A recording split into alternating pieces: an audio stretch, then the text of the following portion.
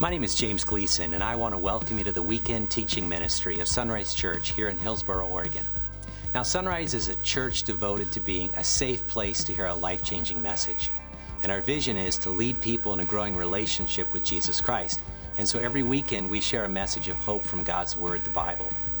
Now, if you'd like to know more about discovering and growing in a relationship with the God who loves you, please take a moment to visit our website at www.isunrise.com. Now, from there, you can learn how to connect with the God who loves you. Then you can learn how to grow with others along the journey of life. You can learn to develop a heart to serve the least, the last, and the lost. And finally, you can learn how to lead others to know Jesus Christ on this journey of disciples making disciples. And so now I invite you to follow along with our weekend message as you discover the heartbeat of God.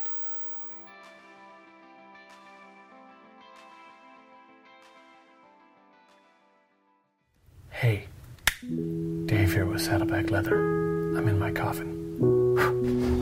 Bob, you're killing me. I needed this report yesterday. Now I'm going to have to stay late and do it myself and miss my 20th anniversary and my daughter's wedding. Thanks a lot, Bob. What you just saw me reenact was an example of poor work-life balance. Or, should we say, work-death balance.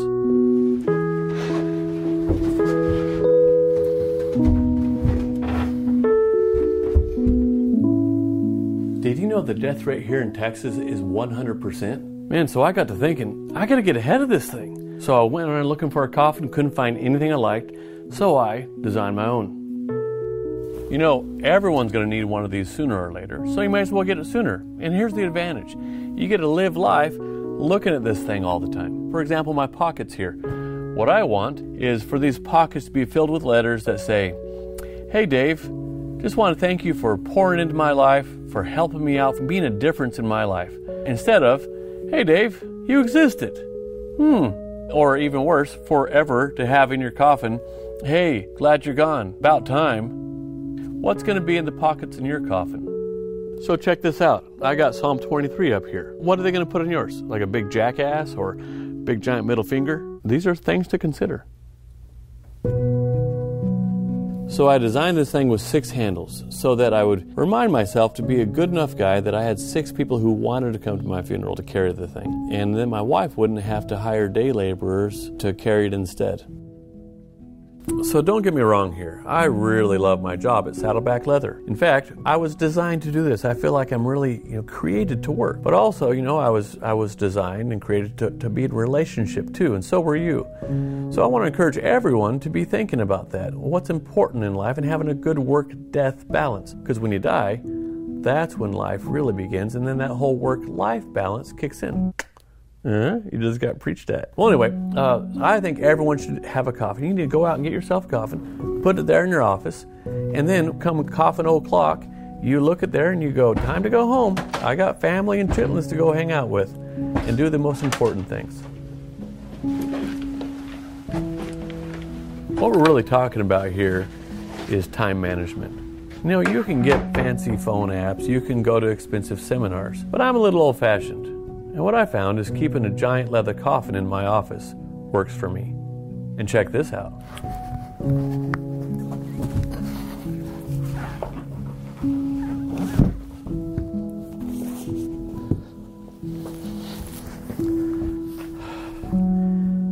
Coffin table.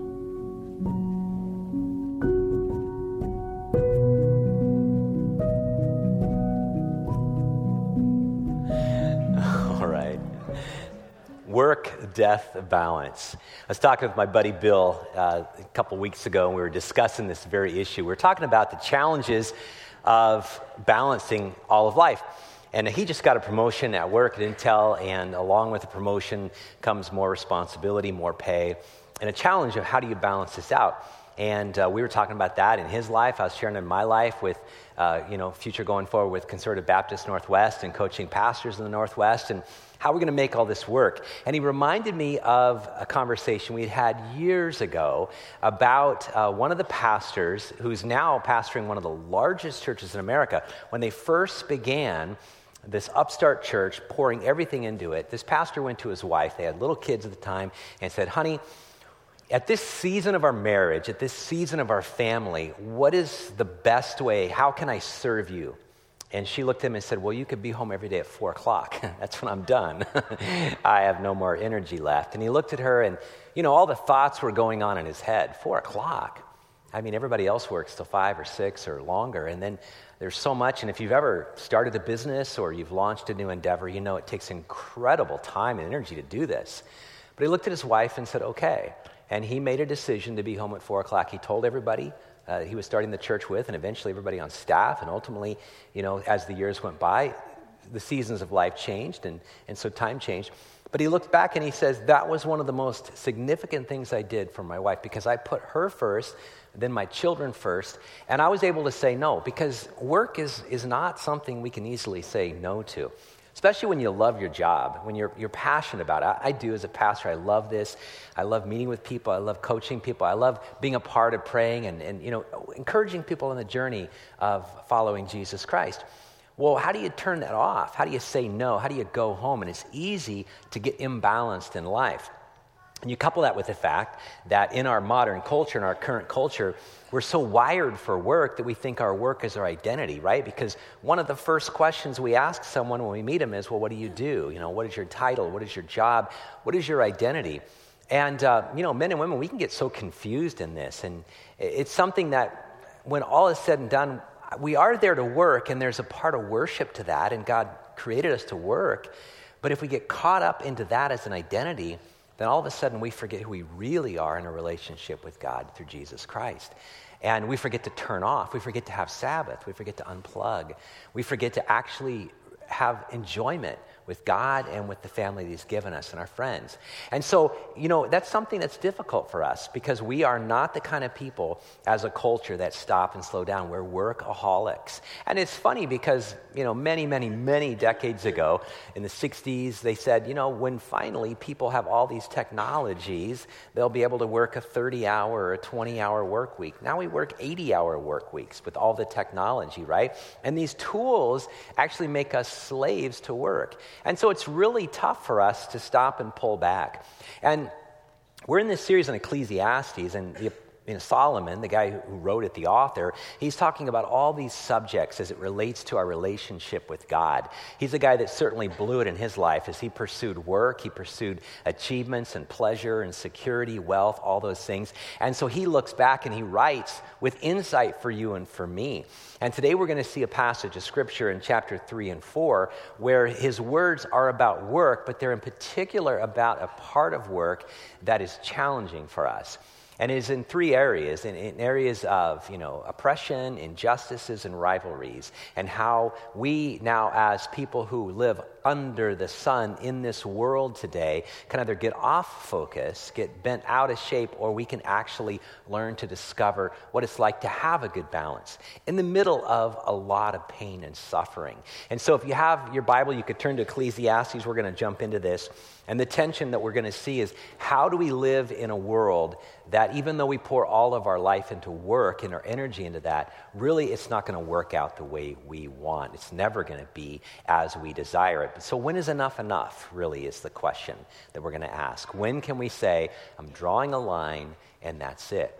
My wife and I, when we were first, dating to the point of, getting married and getting serious about it, I had a pretty good conversation with her. We talked a lot about this, as my fear was that I would put so much of my identity into what I was doing, into what I was having or desiring, that I would forget that I was really living for God. And I think we all face that.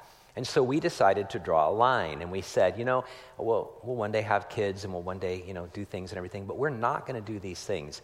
That even before we were married, we said, here's a line, and we never want to cross that line, because we know that possessions, we know that work, we know that money, we know that pleasures are so insidious, they can take over our lives, and they can distort reality.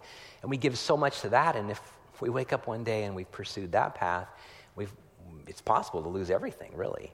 Because that's our American work ethic. That's what we're about as people of this culture, is to really be after stuff. And if we're not careful, the stuff of this earth will really compete with the treasures of heaven. Now, in the midst of what Solomon's talking about, we're going to look at three distinct passages as we walk through chapter 3 and into chapter 4. We're going to look at these tensions. And the first tension is just basically this idea of injustice. How do we deal with the injustices of the world? As we work, as we go along, how do we deal with it? So Solomon begins with these words. He says, I also noticed that under the sun there is evil in the courtroom. Now, again, if you've been with us, Shane preached last week, did an awesome job. The weeks before that, I was kind of introducing all this. Solomon is an observer, and he's observing from his life, but he's also observing as he was living his life and what he saw. And he's taking notes for you and for me, and he's writing it all down, as it were. And so he's the observer of it. He's going to various places. And for a moment, he's going in the courtroom. Then he's going to go into the workplace. But he's asking this question. I went into the courtroom, and I noticed something about the courtroom. I noticed that under the sun is this metaphor for the life we live here on the earth. There is evil in the courtroom.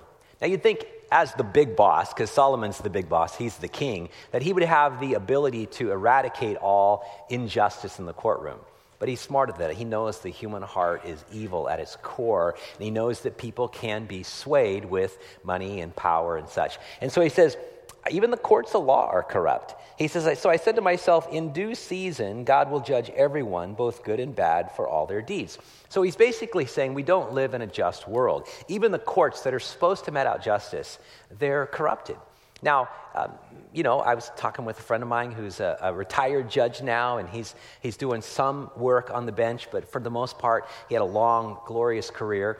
That it's hard to stay pure in that line of work because there's so much influence, political influence, influences of people that want to jockey for position. And maybe in our culture, for the most part, we don't worry about the courtroom being corrupted by dollars, but we get it corrupted by personas. We get it corrupted by just this desire for power. In other places of the world, it's definitely run by the cartels of the world, and we know that the court, whoever has the most money, can do whatever they want. But what he's dealing with is this issue of injustice in general. If you notice on our wall here, we have Micah 6:8, a key passage for us at Sunrise, that God has called us to look at our lives and to be about these three things. First of all, justice, about doing justice. Justice means righteousness, what is right in the world today. That we are to be about justice. We are to be about mercy. We're to do justice. We're to love mercy, and we're to walk humbly with our God. And so you and me, as followers of Jesus Christ, we should care passionately about justice issues. We should be a part of justice issues. We should really pray about it. We should give our money to it. We should participate personally in issues of justice because God is a God of justice. And when you and I allow injustices around us without any conversation about it, with any pushback, with any criticism or critique, then we're just as much to blame as anybody else. But if we take a stand for the injustices in our culture today, then we're taking a stand with God because God doesn't want injustice. And we see it all around us, whether it's racial injustice, whether it's just some of the challenges that we have in our culture and community. I mean, there's political injustice. There's so much. We live in a very crazy world right now. If you don't get mad at things that God gets mad at, then I don't know where your heart is because God gets angry at injustice. It's all through the Old Testament. It's all through the New Testament. God is saying that my people can't just come to church or to the temple to offer sacrifices and allow all the injustices. That we have to be about the issue of justice. And that may be about human trafficking, sex slavery. I mean, it may be about poverty issues. Maybe about racial issues. I don't know what it is for you. I don't know what community you're living in. But you have issues and you have eyes that can see injustices all around. It might be at work. Solomon says in the courtroom, let's take a look at this. His conclusion is interesting. He says, when all is said and done, God is going to ultimately be the judge. Which sounds great until you think, yeah, but that's a long time from now. I mean, I want justice now, right? I mean, don't you want that? Wouldn't it be great if God meted out justice, in the moment? Wouldn't it be fun? I mean, I think about this as I drive along and somebody cuts me off. I would love a just world where, that jerk's car blows up, you know what I mean? Just complete. I prayed for that at times. I have in the sinfulness of my flesh. It's like, God, give him a flat tire and show him why that was rude to do that, Of course, I want mercy on my side because I'm late for work and I'm doing stuff for you, God, so cover me. That's how it works, of course. But, wouldn't it be cool if if somebody lied to you, the Pinocchio nose would immediately grow. It's like, wow, you wouldn't lie, right? Or if you envied someone, then your hair would fall out. Some of you're already there. If you gossiped about someone, your tongue turned green. It's like, oh, what have you been eating? Candy, green candy, Sour Patch Kids. No. I've been envying. Or let's just say that you bought too much stuff. Then all your clothes, in your closet would just start corrupting, right? Or you ate too much food. You go to the closet, or the cupboard there, or in the refrigerator, everything molds instantly. Wouldn't it be great if immediately after our sin we faced some judgment, right? Well, that would not be great, right? It would not be great at all. Now, we like to think about that in our relationship with others, but the truth is it wouldn't be a great world. In fact, if God said today, we got a big announcement in the sky that as of midnight, I'm going to eradicate all sin on the earth, all injustices on the earth, how many of us would be here at 12:01? And if you raise your hand, you'd go first because you're a liar, Right. It's in our hearts. Now, it may not be as bad as that other person, right? Come on, but it's in our hearts. Every one of us have sinned, the Bible says. Every one of us are broken. Every one of us are dysfunctional, and we're bent. Every one of us struggle to match. We don't even match up to our own goals for ourselves, our own expectations, right? Hardly God's. God says what? We've all fallen short of his perfect standard. We've all sinned. We've missed the mark. And yet, God's pretty clear. One day he's going to judge all that. He says here, in due season, God will judge everyone. I wish the season would happen faster in some scenarios, but I'm glad it doesn't happen fast in my scenario, right? The Bible says clearly, though, that God will judge everything, everybody, the good and the bad. And you and I live in a world of injustices, and maybe the biggest, in fact, I would say absolutely the biggest injustice is the fact that God himself came down to the earth, walked this earth as Jesus Christ, God in the flesh, and he was nailed to a cross for our sin. You want to know the biggest injustice? It's that right there. The cross is the biggest injustice. Because he went to the cross, not for his sins, he didn't have any, but for your sins and my sins. That Jesus would willingly take the punishment that you and I deserve, our eternal punishment. Man, that's not just at all. That's not fair, right? But I'm glad God's not fair in that sense. I'm glad God so loved us that he gave his son, Jesus Christ, that whoever believes in him would not perish but have eternal life. And so now you and I, we don't have to fear the ultimate punishment of God. So I read the Bible every year, and I'm in the book of Leviticus now. I just finished chapter 7 this morning, and I really don't enjoy Leviticus. There's so much blood. I'm kind of, squeamish about that. But can you imagine if we still lived under that Old Testament law? I mean, you'd be bringing in your animals, your sheep and your goats and your doves and your ox or whatever, and we'd have a couple songs, we'd have a sermon, and then afterwards we'd just slaughter all the animals, and I'm the priest and would pour it on and burn it and everything. And man, that would be messy. That'd be horrible, right? The reek of death. Well, that's what Jesus did for you and for me. He died for us. He paid the penalty. The Bible says that without the shedding of blood, there's no forgiveness or covering of sin. And so Jesus came and shed his own blood. He gave his own life for you and for me. And so in due time, in due season, God will judge. Now here's the thing. Just because Jesus died to pay for our sin doesn't mean we've received that personally. Doesn't mean that it's going to be credited to our account. Because that only happens when we come to him in faith. As the Apostle Paul stated so beautifully, he says, if we confess with our mouth that Jesus is Lord, means he's our boss. If we confess, if we say the words, agree that he's our Lord. If we confess with our mouth that Jesus is Lord, if we believe in our heart that God raised him from the dead, means if he's our Savior, that he went to the cross to die for our sins, and we take that personally, we believe in that, trust in it, receive it, then we're saved. But if you don't do that, going to church isn't going to help you. It might actually hurt you because you'll think going to church is enough. Being a good person is not going to help you.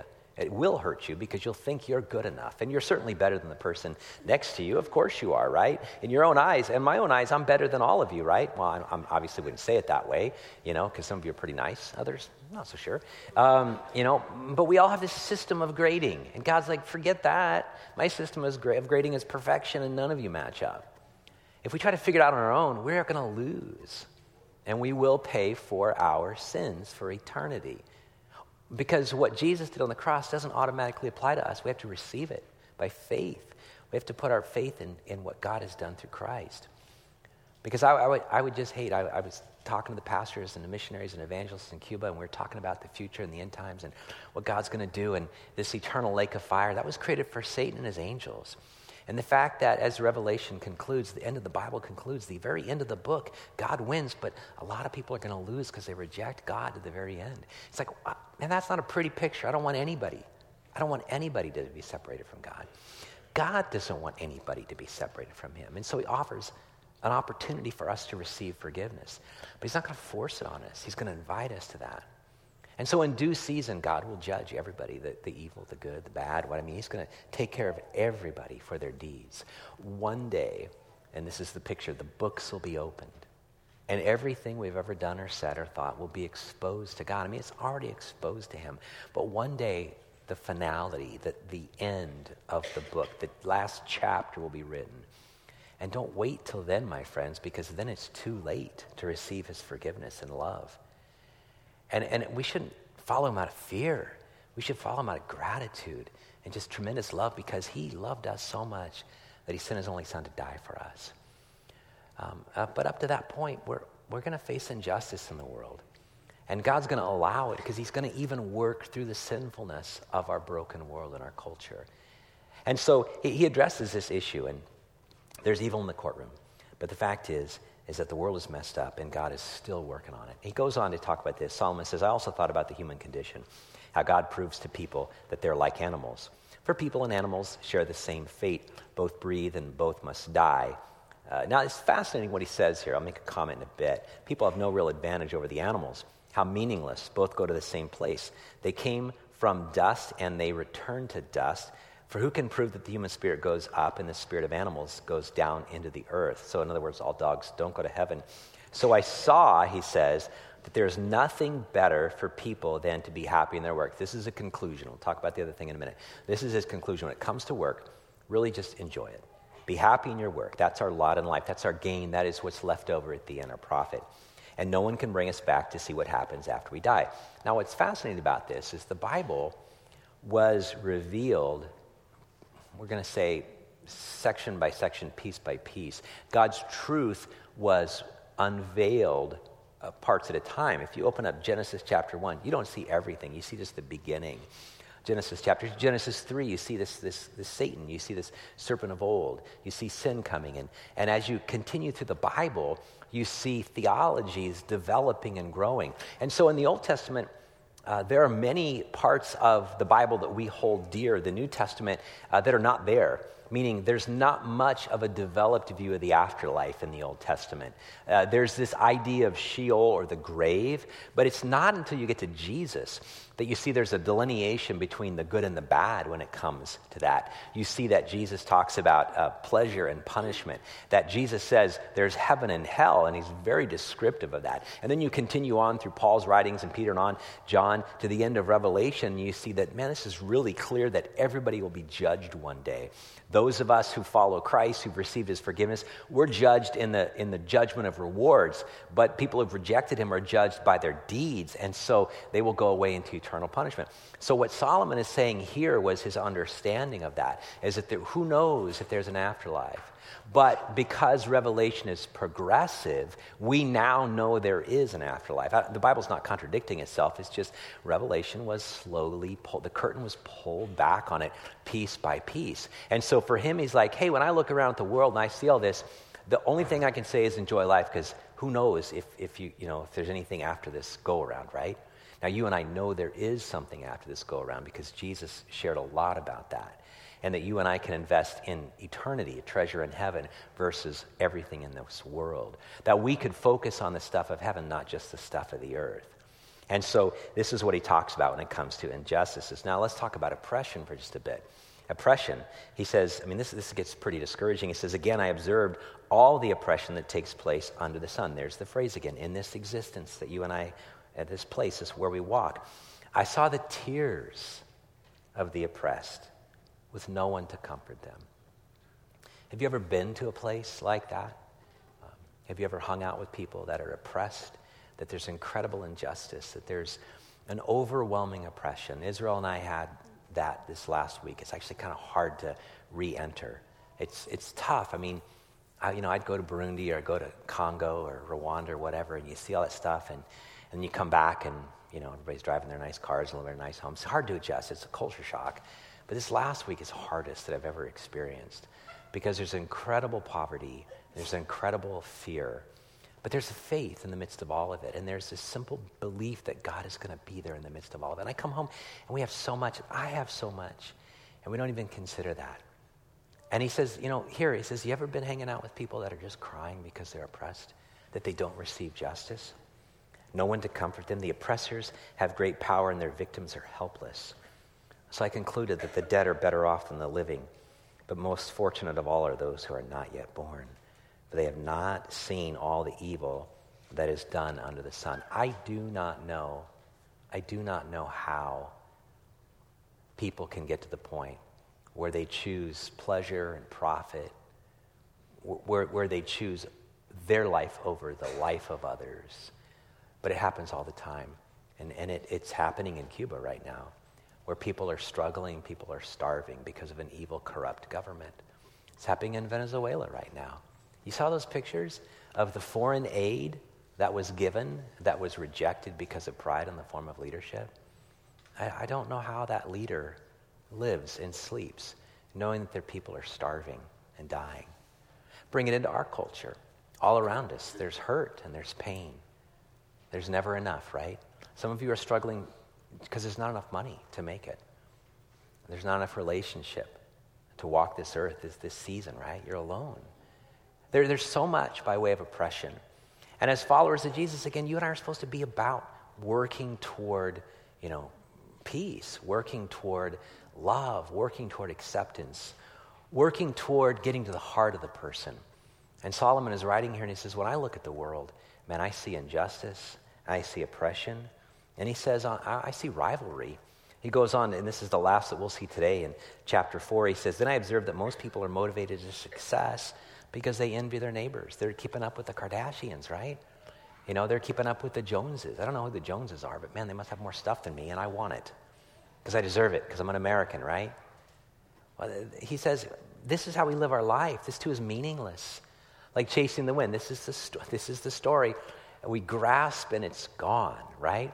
Everything in our culture, everything, on movies and TV and what we read and what we see, what we listen to, it's everywhere in sports. It's everywhere. That if we had that, if we owned that, if we lived there, we would be something.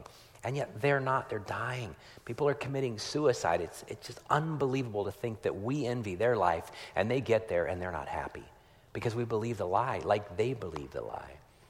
And he says, when I just kind of evaluate the whole thing, I say it this way, and this is really cool. Check this out. He says, fools, which is a tough word here. Jesus says, be careful about using that word. Jesus uses it, but be cautious. Fools fold their idle hands, leading them to ruin. And yet better to have one handful with quietness than two handfuls with hard work and chasing the wind. So I don't know if you ever get tired of running the rat race when you look in the mirror and you go, I don't even want to be a rat. You know what I mean? I don't want to prop my ladder against the wrong wall and climb to the top of it and realize I've wasted my life. I don't want to do that. Solomon urges you and me in the midst of wickedness, in the midst of injustice and oppression and rivalry, that there is a way to have peace in this world with our idea of work. And it has to do with our hands. He says, first of all, fools fold their idle hands. This is the first option. It's an interesting expression because we don't use the words folded hands a lot. Solomon wrote another book called Proverbs, and twice he uses this expression.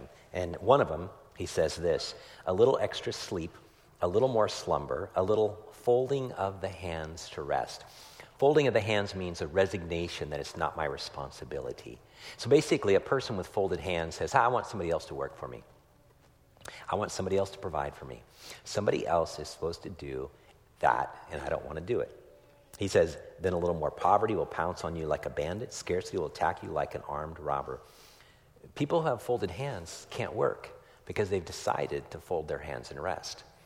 And so that's one option, is just to kind of give up and let somebody else care for you and provide for you. A second option is to go after two handfuls. Now, two handfuls means, here, how about this? Halloween. And you go to the door and you knock on the door, you're a little kid dressed up in Superman or whatever, and, Wonder Woman, whatever it might be, and Captain Marvel, and you show up and there's this big bowl of candy. And what do, right? I'll just have one. It's like, no, come on, none of us just want one. We go after it with two handfuls. We grab everything, and as we pull our hands out, candy falls. But that's okay, because we put it in our bag, right? We're like, I got this much. Two handfuls means we're grabbing onto everything we can, clutching it. But look what he says. It's like chasing the wind. He says, if you go after everything and you think you can hold on to it all, when you look at your hands, you have nothing but air. Grabbing onto everything with two handfuls means you're going to end up with nothing. It's a wasted life. But then the final option for you and for me, and the third option is this, is to have one handful. But one handful with quietness. In other words, work with one hand, put everything you can into that one hand, do that job, but rest with the other. Learn to say no. Learn to draw a line. Learn to have a Sabbath. Learn to say, you know what? I'm going to put all my effort into this for a season, but then I'm going to go home. I'm going to clock out and be with my family or be with my friends. I'm going to go care for the other people that don't have, and I'm going to provide for them. One handful. And I'm going to do everything I can and enjoy what God's given me and my lot in life. That's wonderful. And I'm going to work with happiness. But when all is said and done, work is not my life. My life consists of more than that. In fact, that's what Jesus talks about. Jesus is at this encounter with this guy who's arguing about his brother and this estate and everything. It's kind of fun. It's in Luke chapter 12. And he starts and then he concludes with these verses. First of all, in the encounter, Jesus says this. He says, a person's life, if you could go to the slide there, beware, guard against every kind of greed. A life is not measured by how much you own. If you look at the pile of your stuff, that's not your life. So be cautious, be on guard against greed, because greed will tell you that the more stuff I have, the more I own, the more I have, the more I am, and I'll have more life if I have more stuff. Jesus says, be really careful. That's self-deception, to think that more equals more, because more actually equals more responsibility, more everything. It actually equals less. And so be content with what you have is what Jesus is saying. And then he wraps up after telling a story about a guy who had so much and then had more and built this big stores for it, this barns for it. And then he died that night, and it was given to whoever took it at that point. He says this, yes, a person is a fool to store up earthly wealth, but not have a rich relationship with God. Jesus says that anybody that tries to work with both handfuls and to have everything is ultimately a fool. Because at the end of your life, that's all you're going to have is your stuff. And Jesus said, and that's a hard word. Jesus uses it. He warns us against using that word. And he says, a person is a fool to have the greatest life on earth and yet not think about the next life. When we truly begin to live life, when that work-death balance is flipped over to the next season. Now, I don't know about you. Some of you are in a situation where you need to work.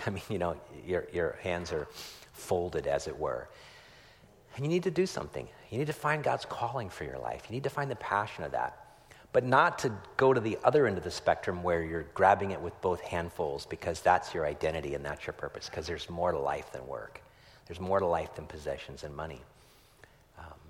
But in the middle, where it's like, I'm going to work, I'm going to do what I do, I'm going to enjoy doing it, because that's who God's made me to be and to be a part of. But I'm going to say no, I'm going to stop, and I'm going to enjoy the rest of my life. I'm going to have Sabbath, I'm going to have friendships, I'm going to have family time. I'm going to do that. And do that because that's the blessing that comes back from the work that God has given us. Because ultimately, God is the judge. Ultimately, he's the one that knows all of our hearts. And ultimately, he's the one that's going to say, to those of us who have fallen at the feet of the cross, the foot of the cross, and we've received our forgiveness through Christ. Well done, good and faithful servant. You've done really well for me. I'm pleased with you, with what you've done, with what I've given you. Come and enjoy your master's happiness. Because you are faithful in the few things, I'm going to make you ruler over much. I want to hear those words. I want my work in the kingdom of God to be more important than my work in the kingdom of this world. Because the kingdom of this world is passing away, but the kingdom of God is eternal. Would you pray with me? Father God, I want to thank you. We've got such a variety of people here today. Some who are struggling to make ends meet. Some who are living under the tension of the fear of not having enough. And some who have so much that they don't even see it. Maybe they're not thankful, appreciative of it, desiring more, or somewhere in between, Lord. Move in our hearts to reveal the truth about that, and more than that, Lord, reveal the truth about the fact that you will one day judge the good and the bad. All accounts will be settled. Father, why you love us so much, it's beyond me. Why you look into our hearts and you see a son or daughter that is hurting and broken and lost, and give your son for us, I don't get that. But you do. You love us with that fierce intensity that you sacrificed your own son. Father, why would we say no to that? Why would we push back a gift like that? Father, today I pray that people would receive the gift, that you would open their hearts, their minds, their spirits to see the truth of their lives and how they've fallen short of your glorious standard, and then come running to you and receive your forgiveness, your grace and mercy. And then for those of us who have received that, Father, that we would go out after strays and stragglers and the lost and the prodigals, sons and daughters, and just compel them to know true life in Jesus. Father, we love you, and we thank you for the very privilege of all the freedoms that we have in this country. May we never take it for granted, and may we always have a heart for those that are hurting and broken. May we fight for them and go after them with fierce, intense love. We pray in your name. Amen.